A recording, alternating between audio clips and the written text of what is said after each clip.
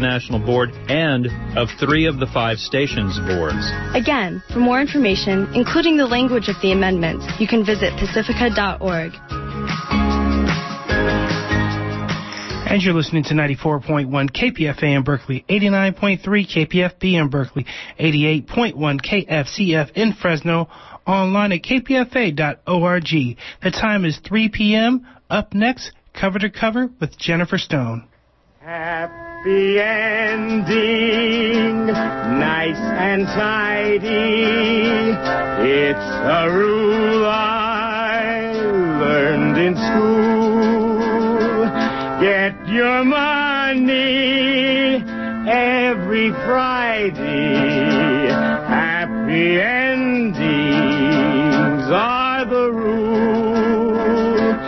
So divide up those in darkness from the ones who walk in light. Light 'em up, boys. There's your picture. Drop the shadows out of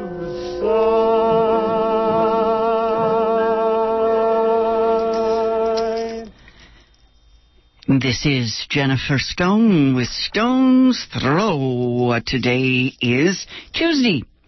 The Ides of July 15th, 2014.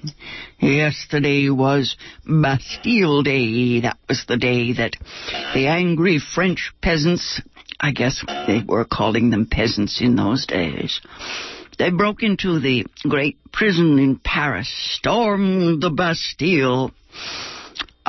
Let's see. Actually, I still have that down in my notes as the beginning of the French Revolution. It isn't that simple. But anyway, July 14th, Beckett used to mutter in his monologues, yes, Festival of Freedom.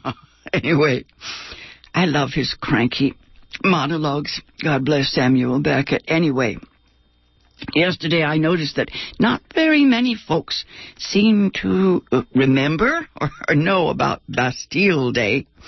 There's a nice woman at Trader Joe's Market across the street here in downtown Berkeley. She said, "Oh, what's that?" Let me recite what history teaches. History teaches. That's the way Gertrude Stein puts it. Yes, well, folks.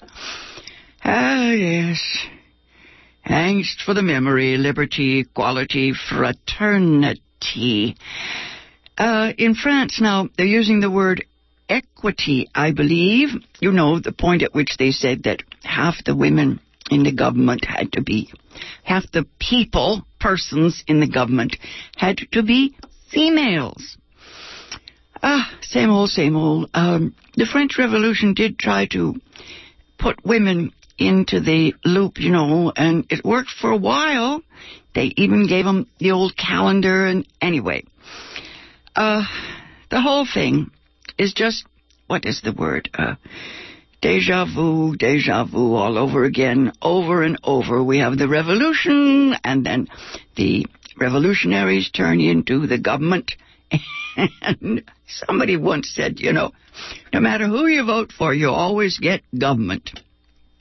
Anyway, the world is waiting for the revolution. My favorite revolution, probably the last one.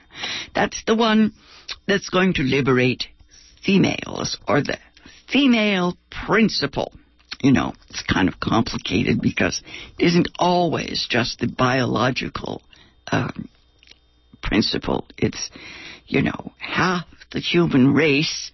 I mean, that's a solid fact, but basically it's a way of looking at the world. It's an ideology. I like to put it in simple terms like, you know, the right wing is cruel and the left wing has compassion. But that's really too simple. It's kind of the best I can do.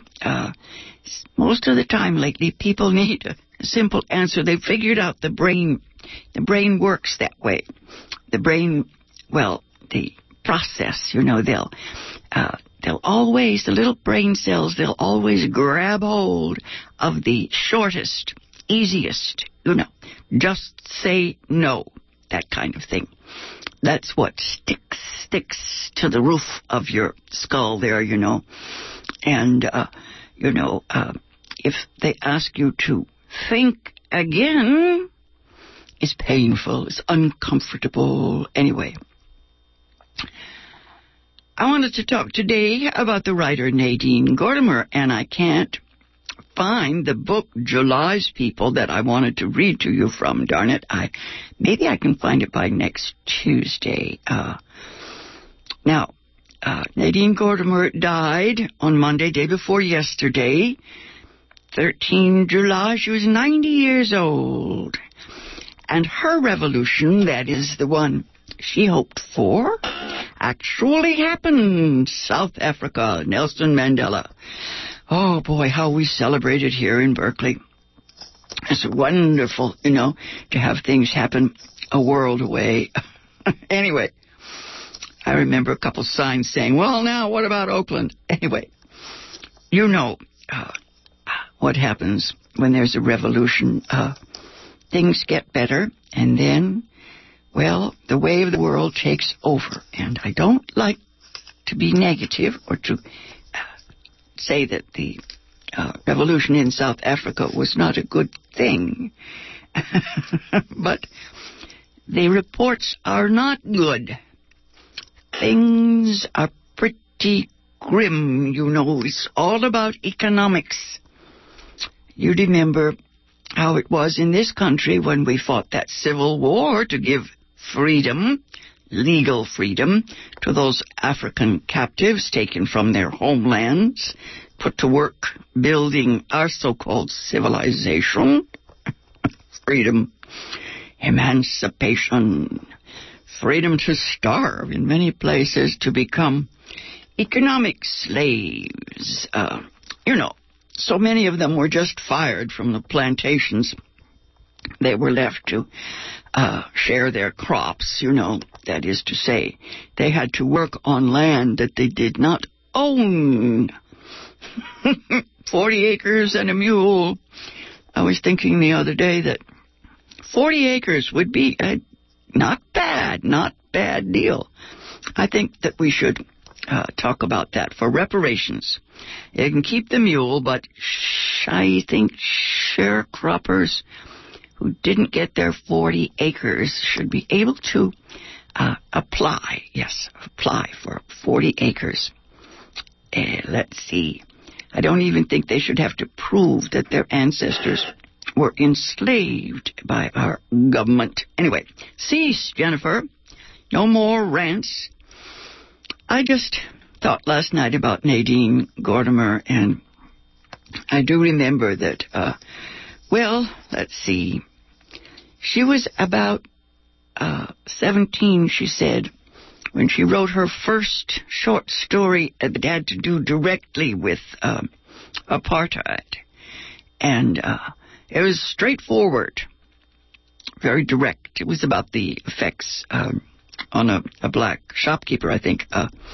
Police, busting things up. Anyway, it was a solid fiction, of course. But anyway, I was thinking that my first attempt to write about racism in this country was a big chunk of surrealism that I'm not going to talk about. Maybe one of these days I can read it, because it's a sort of obscure nonsense that didn't make the point at all. I thought people would understand it because it was about the, I guess I would say, the murder of the black woman who helped to raise me. You know how it is. Little children see things and they know that something is wrong. You can't really put their finger on it. Nadine Gordimer says that when she was a child, of course, she just took things as they came. She said that her mother was, part of the colonial, what do we call that? The colonial masters, yes. Now, Nadine Gordimer won the Nobel Prize for Literature. And I have to remember that when she was growing up in South Africa, she was a Jew, and her early years, think about it, she was growing up between the two world wars, right?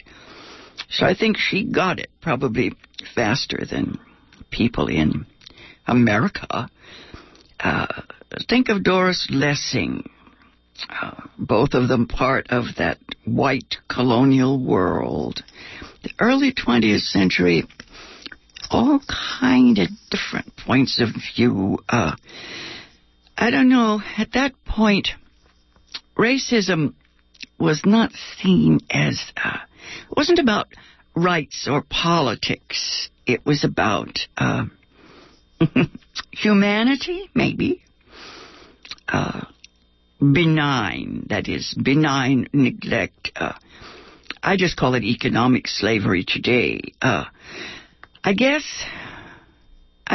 it is better. I mean, the chains were pretty bad. I'm never sure about that. Someone told me the other day that they were grateful for all the drugs today for people who had mental illness, because in the old days they put them in cages and chains. I said, yes, but the drugs turn people into physically disabled individuals, and people in the cages, they might have been able to get better if someone let them out anyway. Always measuring the ills of the world. I think that the time comes when the evidence of inequity, inequality, human meanness can no longer be ignored, and then things get real and it's official. And you remember reading about the passbooks taking away the Native African civil rights, if they had any. I mean, it was their country. They were there first. Anyway, rights became the issue. Law became the the thing to argue about. I was watching a film with Marlon Brando the other night. Very funny.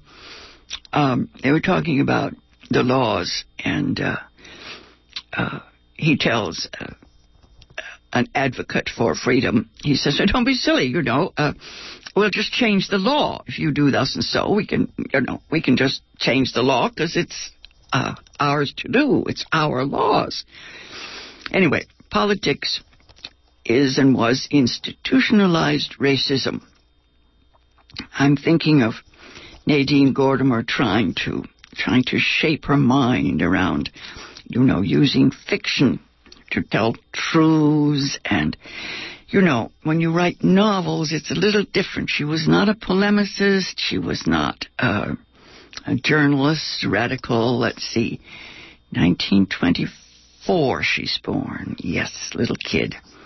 Middle of the century is when she really comes into her own. I think most writers, the best, worry about being propagandists.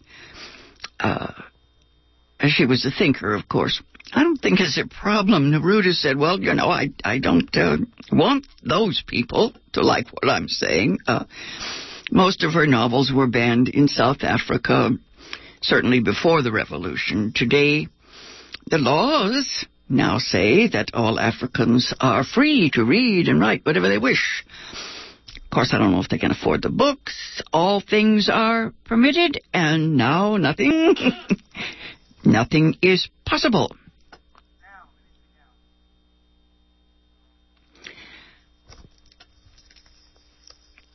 I'm looking at my engineer. I need him to come in here and tell me if something is wrong. Wesley, what's wrong, dear? There's nothing wrong. Do I see a light? No, sweetie, just tell me. Yes. Yes, it's over here now.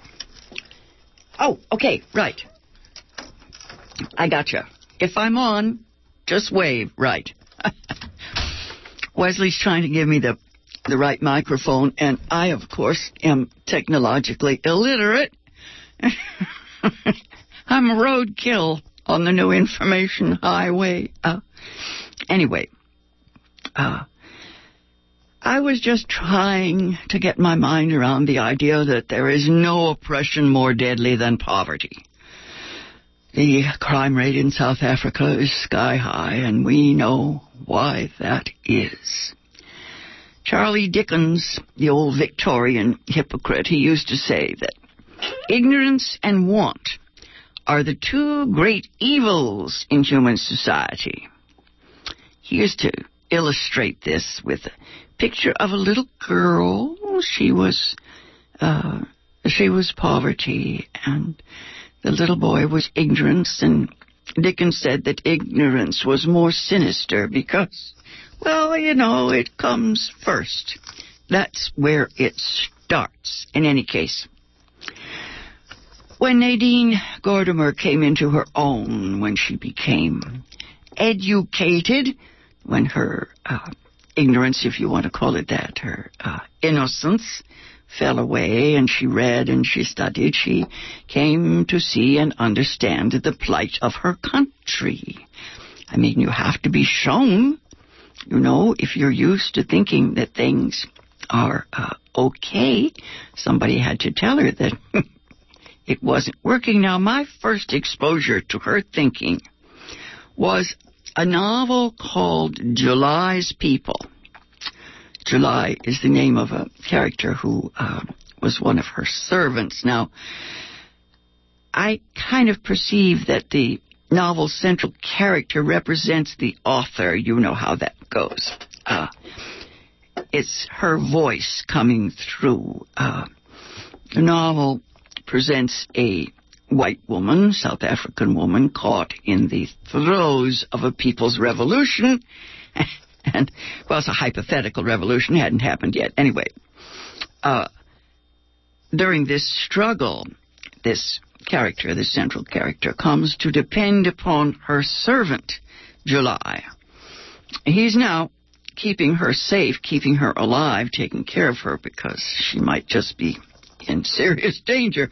She flees from the chaos, and at one point she's living in his world without the amenities and luxuries and even the even the soap that she was used to. She becomes aware or educated. She recognizes her privileges because she's forced to live, for several days without a bath. Now, she learns to her chagrin that she has body odors. After about the third day, when I was a young woman, I was startled. Gosh, I never read in a novel anything about a woman's deciding that, she needed a douche. She describes her embarrassment when she realizes that soap and water are necessary to keep her dainty. Now, this was not the sort of thing I was used to. Liberation is so curious. I learned how well denial works to keep us ignorant, to avoid the truth.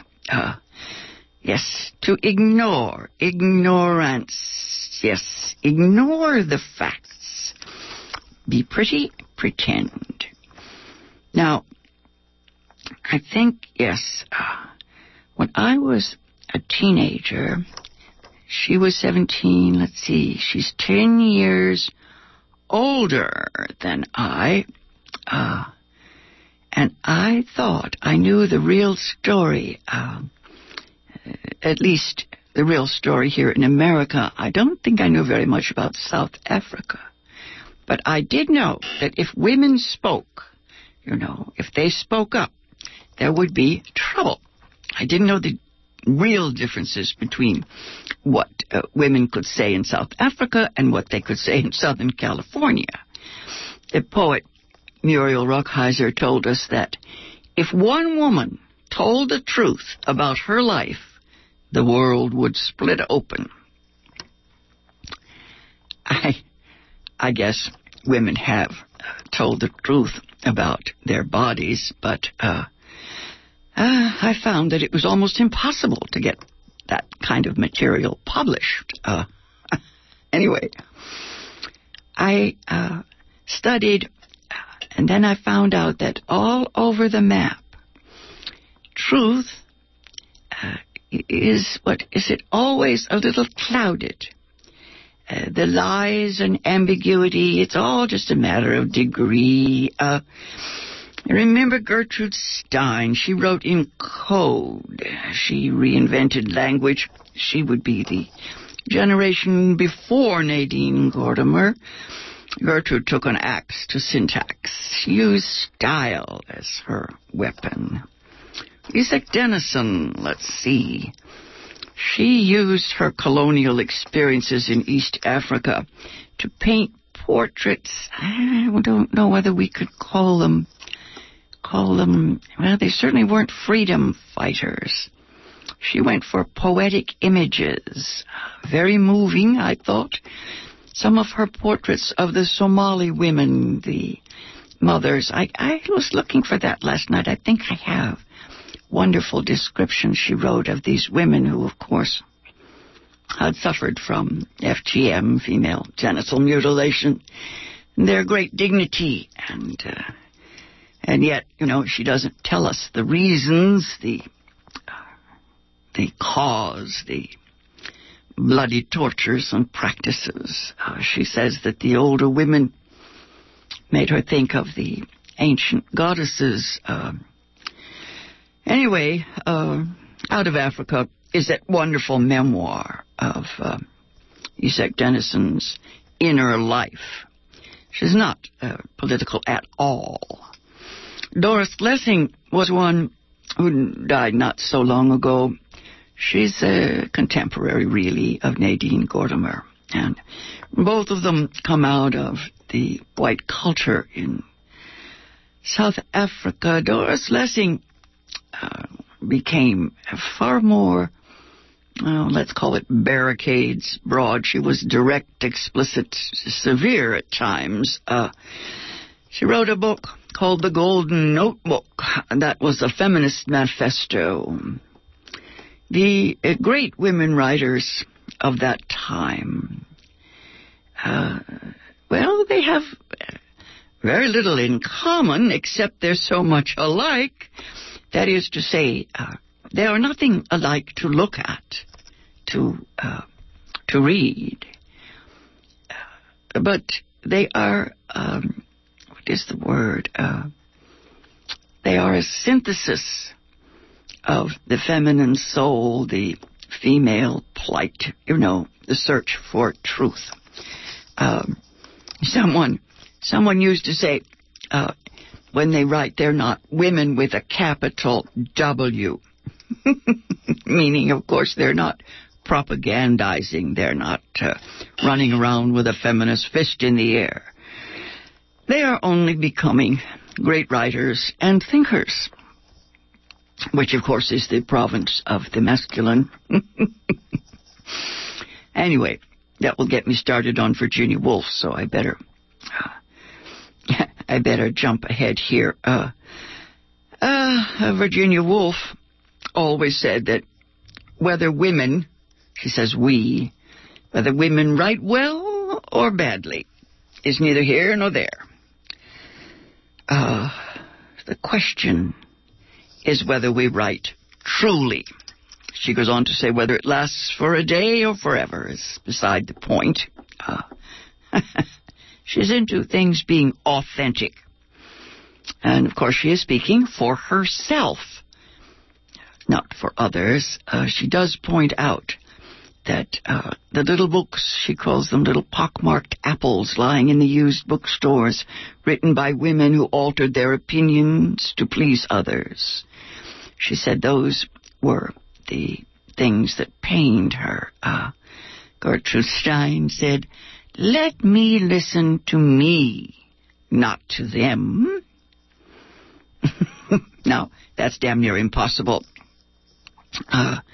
Nadine Gordimer's most famous quote, as far as I'm concerned, is when she said that a writer must write as if she is already dead. I will repeat that. You must write as if you are already dead. Got it? How can anybody do this? Who can write without any concern for what the others will think? Iconoclast. That's what such a writer is. They can blast lives. Anais Nin wrote that when she published her diaries, she dreamt that she had opened a door and been met by a nuclear blast. Anyway, on the simplest level, I just ask myself, if I trust myself not to use makeup, not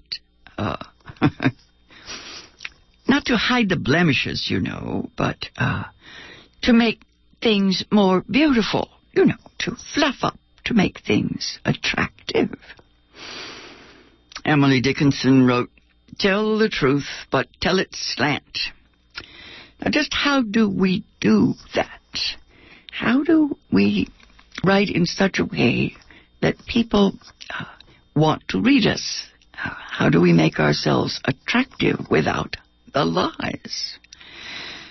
Oh, this is a question women have been asking since they were women. I said to Simone de Beauvoir, she says, we are not born women, we become women. We have to learn how to make ourselves appealing and attractive because we are not the measure of all things. The male is the measure of all things. Anyway, yes, tell the truth, but tell it slant. How do we write in such a way that readers can trust us? How do we use the laughter, as a kind of Vaseline to make things penetrate in the brain, right? It's a Lena Wertmuller image. We also need what Hemingway called the built-in shock-proof S detector. He also said, you write not because you want to say something, but because you have something to say. Strange thing is that I have never known a woman writer who didn't have something to say. That is to say, the very fact that she's writing means that she is radical. The line, writing is fighting. That's Ishmael Reed. That's his favorite line. I wanted to read you some passages from Virginia Woolf that kind of sum up this woman thing, woman with a capital W. Something about human freedom. And I'll save it for next week. This has been Jennifer Stone till next Tuesday at 3 o'clock. This has been Jennifer Stone. Till then, go easy, and if you can't go easy, go as easy as you can. Light 'em up, boys. There's your picture. Drop the shadows out of sight.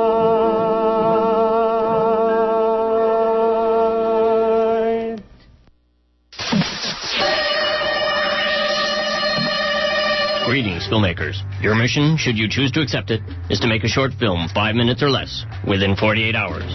You're invited to assemble your team and rendezvous at Berkeley Community Media's studio on Friday, July 25th at 5 p.m. There, during the launch party, you'll be given 3 ingredients to incorporate into your film. You'll have 48 hours to write, shoot, edit, and return with your film by Sunday, July 27th at 6 p.m. To recap, that's the 4th annual BCM 48-Hour Filmmaker Challenge. Friday, July 25th to Sunday, July 27th at Berkeley Community Media, 2239 Martin Luther King Jr. Way in Berkeley. This is a benefit for Berkeley Community Media. For more information, call 510-848-2288 or go to www.betv.org. RSVP today at the BCM Facebook page. And your stations are KPFA, KPFB, and KFCF. Workweek Radio begins now.